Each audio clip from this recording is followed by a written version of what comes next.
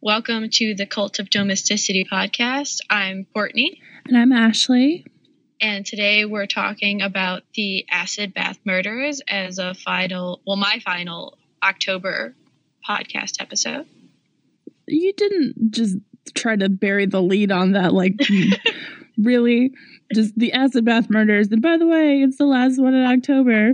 Yeah, okay. Well, it's my last one in October. I know it is. Too big or go home. Okay. All right, that's fair. Apologies for any loud dog barking. Schnitzel's inside, and she's a German Shepherd, even with her little reflective jacket. And if you want to see it, make sure you comment about it, because I will post a picture of her in her cute little reflective jacket. It is precious. I've seen a picture. It's real cute. It's real cute. Also, if you hear a baby crying in the background, that's my nephew. He's sick. We're not torturing him, I promise. He's just real stubborn. But yeah, Ashley, have you ever heard of the acid bath murders? I have not. Something tells me this is going to be a wild ride. I'm excited. Oh, you want to know how I heard about this? Probably your weird murder map show. Yes, because I love true crime and I love maps. It is a show made for me. And it's British, so it checks all the boxes. I tried to say tick and check. That was real bad. So, yes. Between 1944 and 1949, John George Haight killed, as far as we know, 6 people. That's ominous. Because he was convinced that he could carry out the perfect murder. And most of my information is actually coming from the Murder Maps, their website, and well as Dr. Jonathan Oates' book, John George Haight, The Acid Bath Murderer, A Portrait of a Serial Killer and His Victims. It's a nice academic tome. That's got to be talking about sources. That has to be the longest title outside of a 17th century pamphlet on independence that I've ever heard. I know longer. I'm sure you do. Let's not make this a title-length pissing contest. Continue with the acid baths. Yes. She saw my footnote for one of my sources that was 6 lines long. Yes, I did. So he believed that if you didn't have a body, you can't convict anyone of murder. So he dissolved his victims in sulfuric acid and then would pour the sludge down the drain. This is Breaking Bad, but in the 1940s? A little bit. So later he claimed to have drank their blood, and the Daily Mirror dubbed him a vampire. I mean, it's the Daily Mirror, though. Grain of salt there. That's why I kept it, because I knew you would love it. Yeah, really reputable source there, Court. Good job. That's Murder Maps. Don't blame me. I know, I'm sorry. I bet their source is a little harder.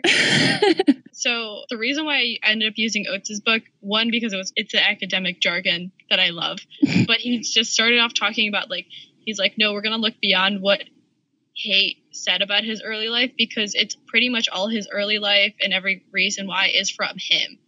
So he's like, we're going to look at other sources, try to figure out this guy from everything around him to either contradict or confirm what he's saying. I mean, that makes sense to me. Yeah. So most of the information on Haight came from him after his arrest for murder, which he gave to his defense attorneys and a newspaper.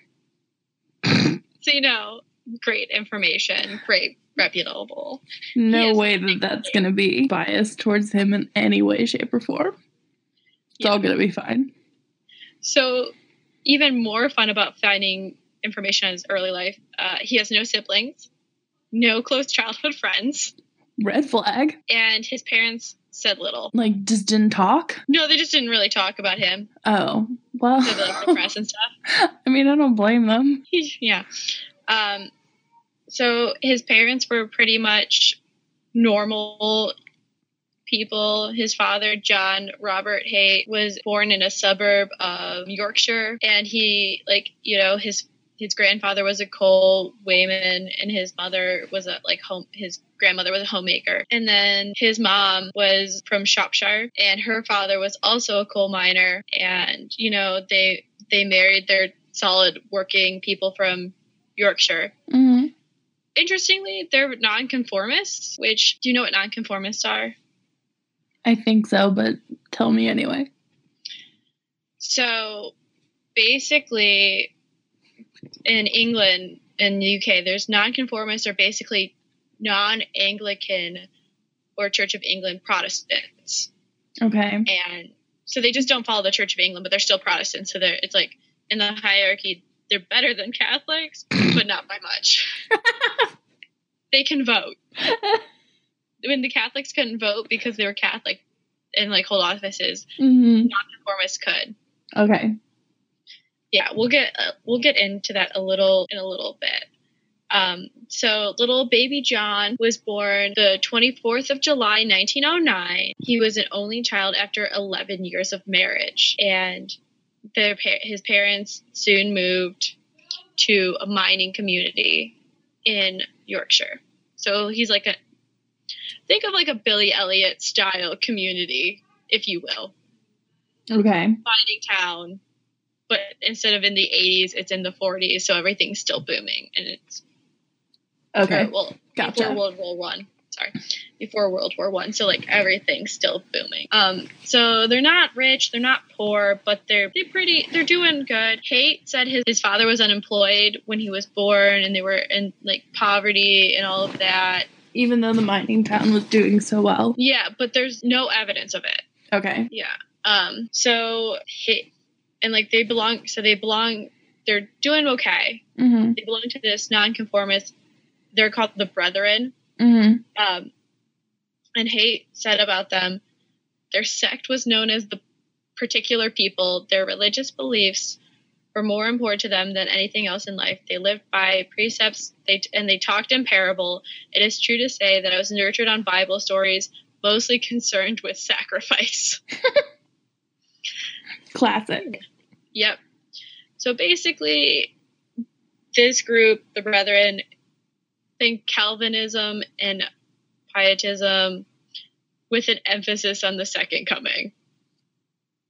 Awesome. Mix it all up. It's going to go really Halloween well. Stew. Maybe don't use the stew metaphor in something called the acid bath murders. Just a thought. Make me. And Haight's father was a respected higher-up member in the Brethren. Basically, he got to hear complaints from misbehaving members and judge them. Sounds like a good time.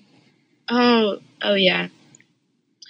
So young Haight also got experience to other sorts of religion. Mm-hmm. You know, because at 10 or 11, he would walk to Wakefield Cathedral at 5 a.m.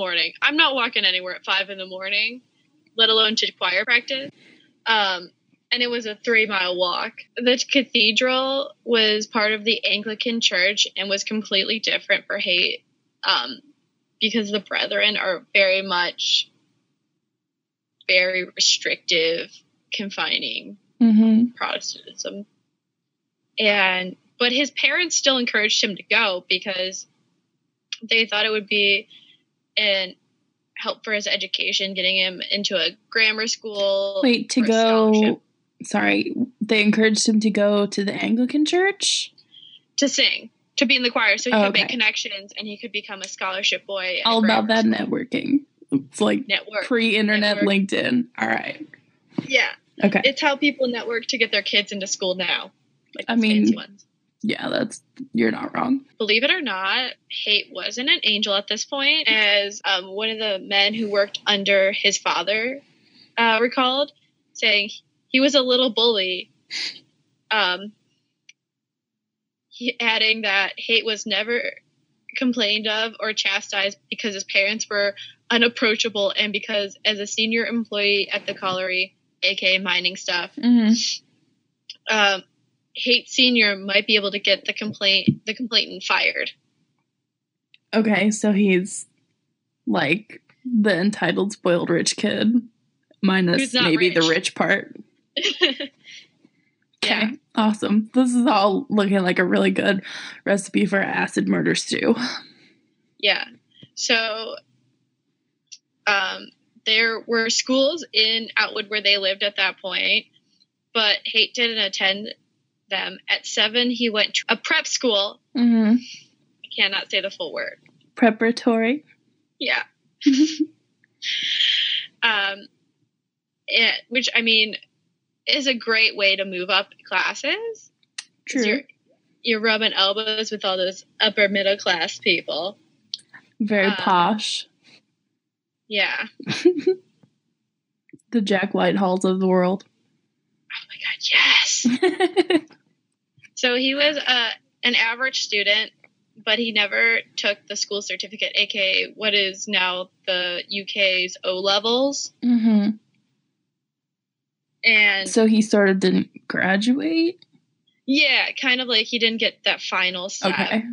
Okay. But he did really well in science and music. All right. Yeah. After he left schools, he worked at a variety of different jobs, normally like either getting fired or like having to leave. Like he worked as a clerk for the council. He worked at a garage. He was an insurance salesman. All the while, you know, he's not smoking, not drinking, which is weird if anyone's ever seen Peaky Blinders, because you're pretty much staring at people like, how are you standing up straight? Oh, yeah. And he was actually quite promiscuous. Oh, scandalous. Yeah, which if you've known anything, like more modern serial killers, it's not normally That's not very common. Yeah. Also, he had a love affair with cars. Okay.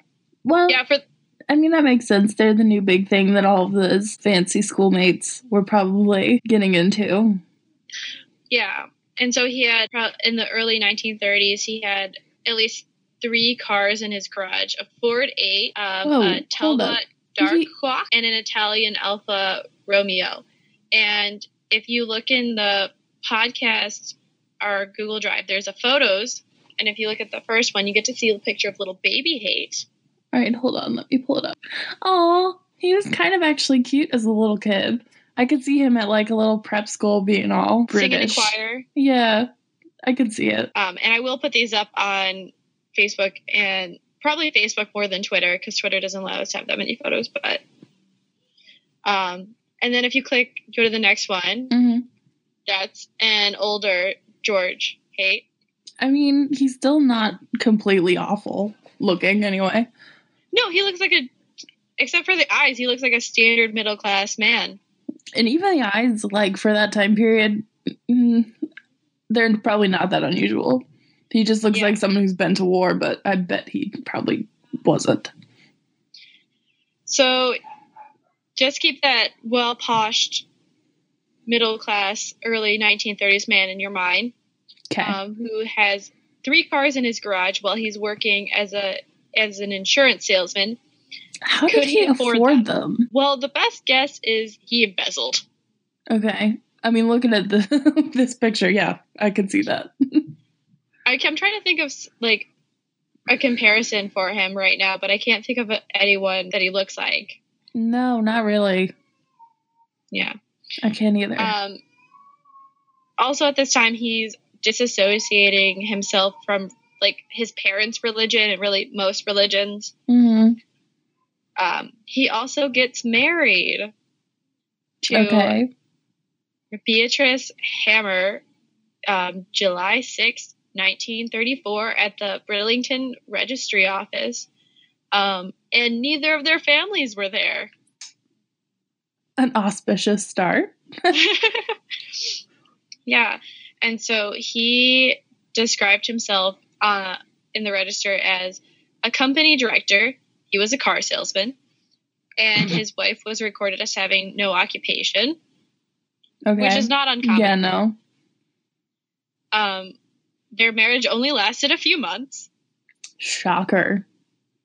Well, at that time, as Dr. Oates says, the only way to get out of your parents' house originally was to get married. So you would live with them until you got married. So that's the way to get out. That makes sense. That's sad, but it makes sense. Yeah, so they both were kind of doing that to get out of their parents' house. Yeah, it was a very brief courtship, followed by the wedding at the registrar's office, but... And then a very brief marriage. Yeah, well, the brief marriage really was because Haight had started criminal activities before. Okay. Did she find out about them and wasn't pleased, or how'd that go down? You know, I think she found out after. Okay. Because he seems like the kind of person who was very charming and could just charm his way out of everything. Real Ted Bundy character. Well, they found evidence that he had forged his headmaster's, like, he was an expert forger, so he was forging, like, his headmaster's, like, signature and handwriting in his school books. Yeah, so he did a lot of insurance fraud and other financial crimes. Basically, he's a white-collar criminal at this point. Something tells me he's not going to remain that way. Mostly because this started with acid bath murder. I'm still not over that. Oh, we'll get to it. So, the most extensive fraud that got him imprisoned at first was he worked with a gentleman, Lambert, and this girl, Alice, to defraud a car dealership, basically. Mm-hmm. So, they had Alice take on the persona of Amy Sargentson, who was an affluent Leeds secondary school teacher. Okay. And they had her go in and saying, I want to get finance for this car from this garage that Haight and Lambert owned in 1934. Okay. I'm going to go with, they were found out. Yeah. And they go to court, and the judge, they're in England, they're called the assizes at this point still. Mm-hmm. So basically, court only comes up once. They're becoming more frequent, but they used to be... I can't go into the history of this. It'll take too long. It's okay. But basically, traveling courts. It used to be traveling courts. That's why they're called the assizes. Okay.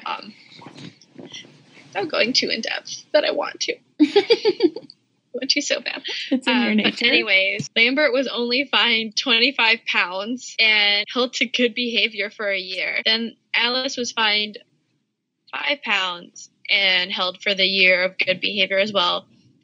Haight was determined most guilty, given a prison sentence of 15 months, and they asked for the other 6 offenses that he had done in June to September to be taken into account, because they knew he was the leader. Interesting. Yeah.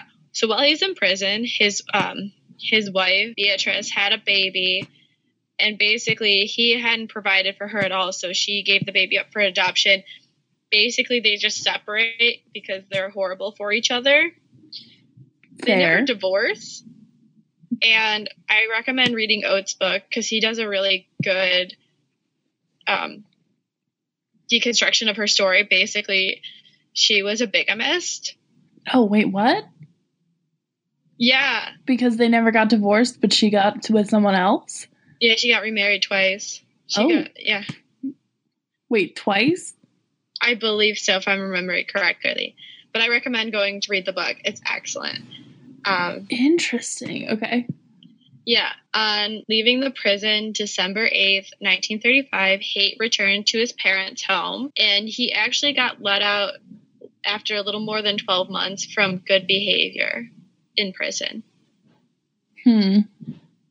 Why do you seem suspicious? No, just that whole good behavior system bothers me. I get that it's overcrowded, but anyway. So then in 1936, he leaves the Yorkshire area, travels to Glasgow, and then travels to London, where in London, mind you, this is the first time he's ever left Yorkshire. So he goes to Glasgow and then he goes to London. He tries to teach himself law. Good luck. Well, it's probably just enough, according to us, to impress someone who doesn't know law. Yeah. So in June and July, he went to the Public Companies Registry in London, where he looks up details of directors and shareholders of companies whose shares were listed on the stock exchange. Okay. Then on May 31st, he applies for an accommodation address in Guildford and was given possession at the beginning of June. Mm-hmm. Also in the beginning of June, he had 400 to 500 envelopes typed to various shareholders throughout the country, and just kept offering larger duplicate shares of this. And under the persona of William Cato Addison, solicitor, BSc. And what do you think he was doing? He's running a scam. Yep. He was pretending to be a solicitor responsible for winding up the estates of the recently deceased. What a dick. So basically, he would have people were supposed to send checks to buy up some shares that people, like dead people, had. And he would cash the checks and then disappear. So he would close the office and everything, and then open it up somewhere else. So he did this in like a couple regions of London. But he was caught, of course, because he thinks he's really smart. Yeah, but he's not. He's not smart enough. And he goes to the Cannon Street police station, and they searched his rooms, and they found a bunch of stuff that made him look super guilty. Because he was.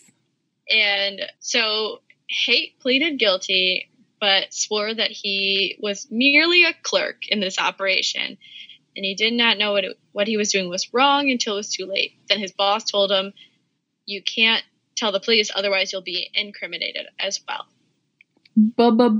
Bullshit. I don't know why you think it's bullshit. Maybe because it is. Yeah. The judge also believed it, and because Haight was only freshly out of prison for his first insurance scam. Well, his insurance scams that he just recently got caught for. Mm-hmm. He was sentenced to 4 years of penal servitude, aka 4 years in prison.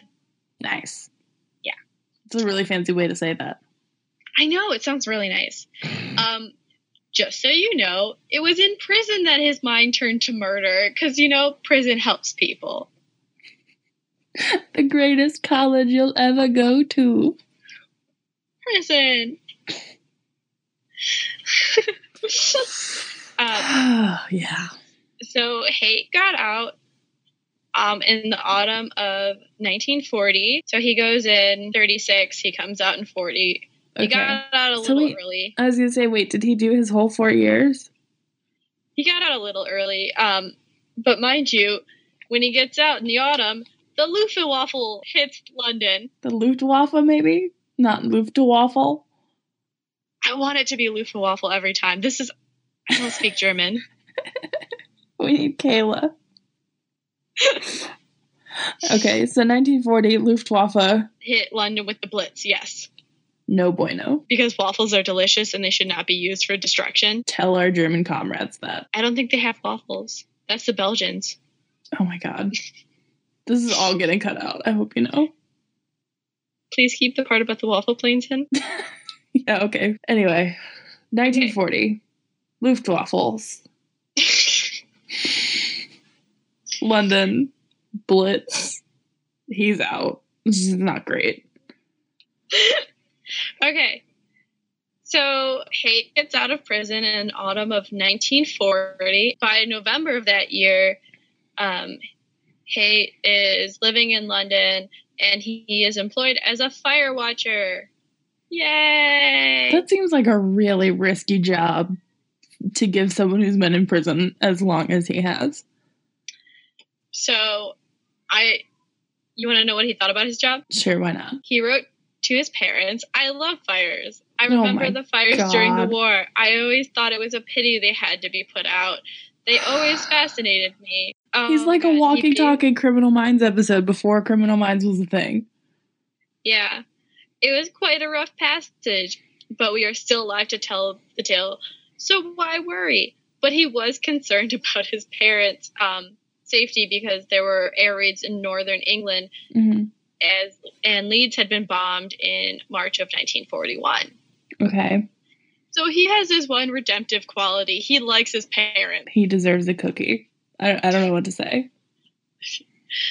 And then he gains honest employment and works for the Union Road Tool and Garage Company, and ends up living with Alan Stevens. I'm gonna give you a moment before I tell you the next thing, because I know you're gonna be mad. Okay. So he ends up moving out because apparently Alan Stevens and his wife objected to Haight's association with their daughter, whom they felt was very young and impressionable, but their daughter laughed away their fears. You can't see. Ashley is internally freaking out, and I can see it. Now you're freaking out. Just say what you're going to say. What? Basically, how old is the daughter? School. She's like early teens. No. I'm sorry I keep doing this to you. No. But nothing happened. He would take her to like the ballet, and they would talk about like philosophy. She's still like 13, dude. Yeah. All right. So his redemptive quality is null and void now. That's why I made sure to tell you before that. But Haight was moving up in the world because March 1944, he started living at the Onslow Court Hotel in South Kensington. And in 1945, he became a permanent resident, which wasn't uncommon for the time. Hooray for him. South Kensington's really nice. It's really Swartzy. Yeah. Swartzy. Is that a word now? Yes, we're going to make it a word. Luftwaffles and Swartzy. Okay. So now we get to his first murder victims, the McSwans, which is the parents, and then the younger McSwan. So the parents actually had 4 rental properties. They owned 4 houses that they rented out for income while they lived in another rental property. Okay. And they were deemed persons of good character. Gold star. Yeah. And their son was a businessman in his own right. He had a pin table business, and he employed Haight in 1937. Don't ask me what a pin table is, though. I was just going to, so good call. It was too weird, and I didn't want to look it up. All right. Anyway, so he's his boss, basically the younger guy. Yeah, and if you look at the next picture on the little slideshow, that's the younger McSwan. Oh, okay. And then the next one is that's his mom, I believe. Yeah. Oh, she's pretty. You know, she's really pretty. She kind of looks like the mom from Downton Abbey. Kind of. A little bit. A little bit older than the mom from Downton Abbey, though. Yeah. But the same face structure. Yeah. I can see that. Yeah. So during the war in June 1940, the younger McSwan registered as a conscientious objector. Yeah. Okay. Basically, he objected to the war to avoid military service. So basically he said, I object to this war on moral grounds. And you can't make me fight in it. Yeah. But Haight also did this as well, and most other objectors did. You just don't show up to the medical board, which is a way you could get out. So if you had like a heart defect or something like that, you wouldn't serve. Mm-hmm. Or if you weigh 90 pounds like Steve Rogers at the beginning of Captain America. Oh, he had a lot more wrong with him besides that. But I know, but yeah. And then again in 1941, he received his call-up papers, and he applied for a 6-month deferment. So put it off for 6 months. Mm-hmm. I didn't know you could do that. Most people didn't. Deferments weren't like, especially with World War II, like World War I, World War II, it was really looked down upon if you didn't serve. Yeah. So, and this is what I think Downton Abbey actually did really well, was showing like the shame. Like it was very much part of patriotism and pride in your country and everyone doing their part, where people who couldn't do their part felt ashamed. Right. So after Haight had met the McSwans in 1937, they kind of remained in touch.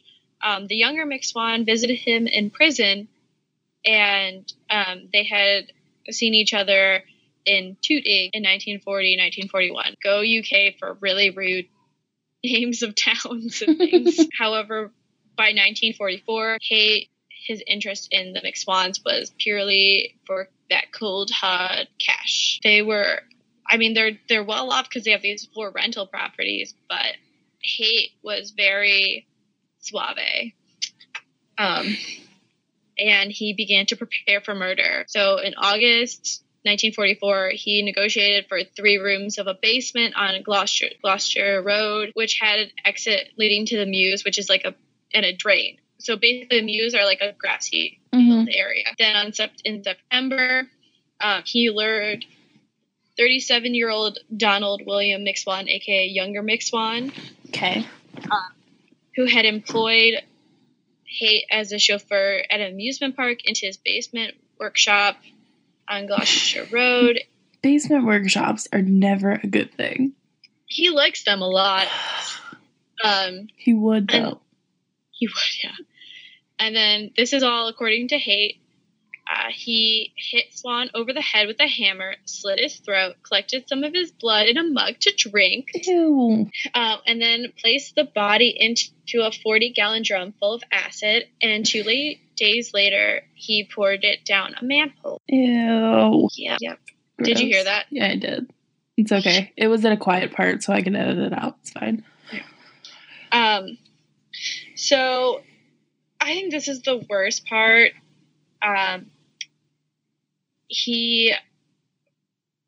Because he didn't kill the parents, and the kid and his parents were close. Mm-hmm. He went to his parents and told him that Donald, the younger McSwan, had disappeared to avoid conscription. So not only did he completely disrespect the body, but he also made him look like a huge coward and ruined his reputation after he murdered him. Well, I mean, he wasn't going to serve anyway, but he definitely yeah. There's a difference between objecting on a moral basis and just straight up running away.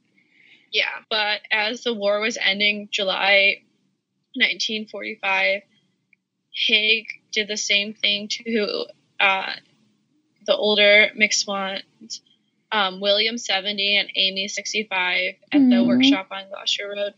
It was mainly because he couldn't keep up the pretense anymore, because if the war's ending... Right, where is he? Donald has to come back. And I think the shadiest thing he did was Haight impersonated Donald, saying he had power of attorney, and then proceeded to sell all the properties. And basically, it's estimated that he stole 8,000 pounds from them. And he lived on it for the next 2 years, living and gambling. Ugh. I know, he's a garbage person. He really is. So then, after 2 years, he's skint and looking for new victims. So he just needs money. So he comes across Dr. Archibald Henderson and his wife, Rosalie. And he rented out a new workshop. So basically, after he was done, he would stop renting it. Okay. And so, someone else would move in, and that contaminates all the evidence. Mm. But he rented a new workshop in Crawley, West Sussex, where he brought Dr. Archibald and his wife Rosalie, they're the cute couple picture on the. They're super cute. They are. Oh, look at them.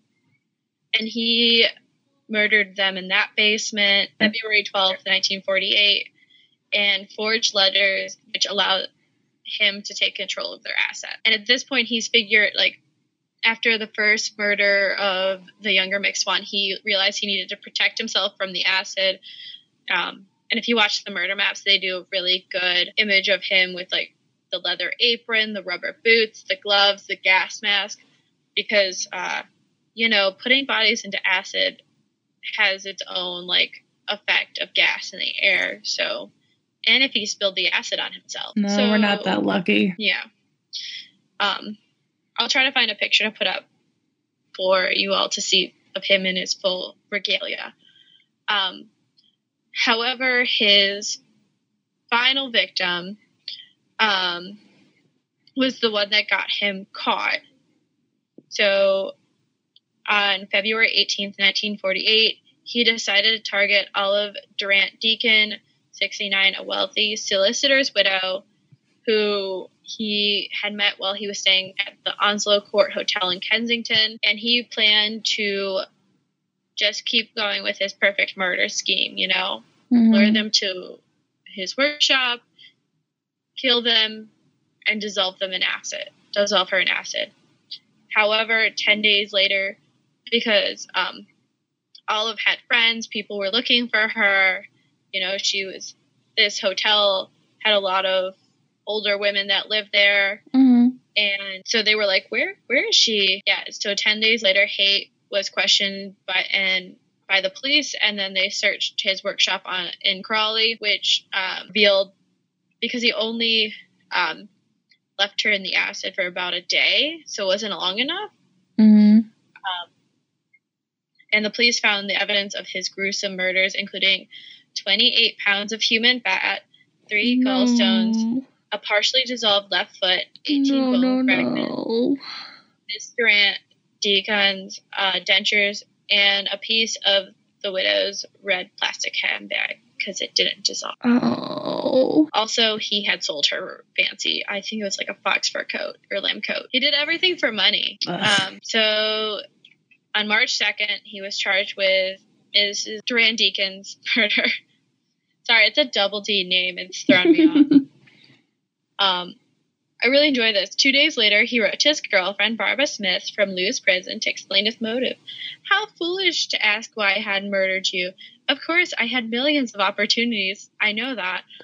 But the idea never even crossed my mind. I wouldn't have hurt a hair of your head. The other business is something entirely separate and different. There was no affection involved there. I know the papers talked of 6 widows, but they haven't got the whole story yet. There are men as well as women. How many, I don't know, probably a dozen or more. And it was not just their money, but their blood I wanted. Is he going for an insanity defense? Why is he bragging about... I hate this guy. All right. Sorry. And there's also a picture of the lovely widow. I saw. She looks like that one British actress from What a Girl Wants, who plays Mary Colin Firth. Yeah. I don't know her name. I don't either, but I totally know what you're talking about. Yeah. She's also in the Colin Firth version of Pride and Prejudice, by the way. Is she really? Playing his sister. That's awesome. So Haight went to trial at the Lewes Assizes on July 18th, 1948. So he really didn't kill for that long. No, but he did it real gross. He did a very good job at murdering. He is a gold star for murder. His claims of insanity, backed up by his supposed confession to drinking his victim's blood, was rejected, and he was convicted by the jury after only 15 minutes. Good. They called him out on his bullshit real hard. Good for you, British jury. You go, British jury. He was hanged at age 40 at Wandsworth Prison on August 10th. And that is the acid bath murders. That was very informative. Ashley, how do you feel? I feel like I need to take a shower. Not gonna lie. Yeah. Yeah. It's really gross. Yeah. Oh, I would like to thank our new podcast friends that we made, Wine and Crime. We suggest you go over and take a listen. They are great. If you like pairing wine with a true crime topic, I highly suggest them. I mean, they got real in depth. I was just listening to episode 2, which is about arson, and they picked a wine that not only has fire in its name, but like has black pepper taste in the wine, which I thought that's some real in-depth pairing. Oh, wait till you get to the Child Killers episode, the one they pair with that. Oh, man. Oh, it's magnificent. So thank you for listening to Cult of Domesticity. Rate, review, and subscribe on iTunes and SoundCloud. We're currently looking at other options for posting. So let us know what your favorite podcasting apps are. And if you'd like to reach out to us on social media to do that, you can reach us at Domestic Podcast on Twitter, and our Facebook username is the same, but the page title is the Cult of Domesticity Podcast. Yeah. So I think this deserves a long distance high five. I would agree. High five.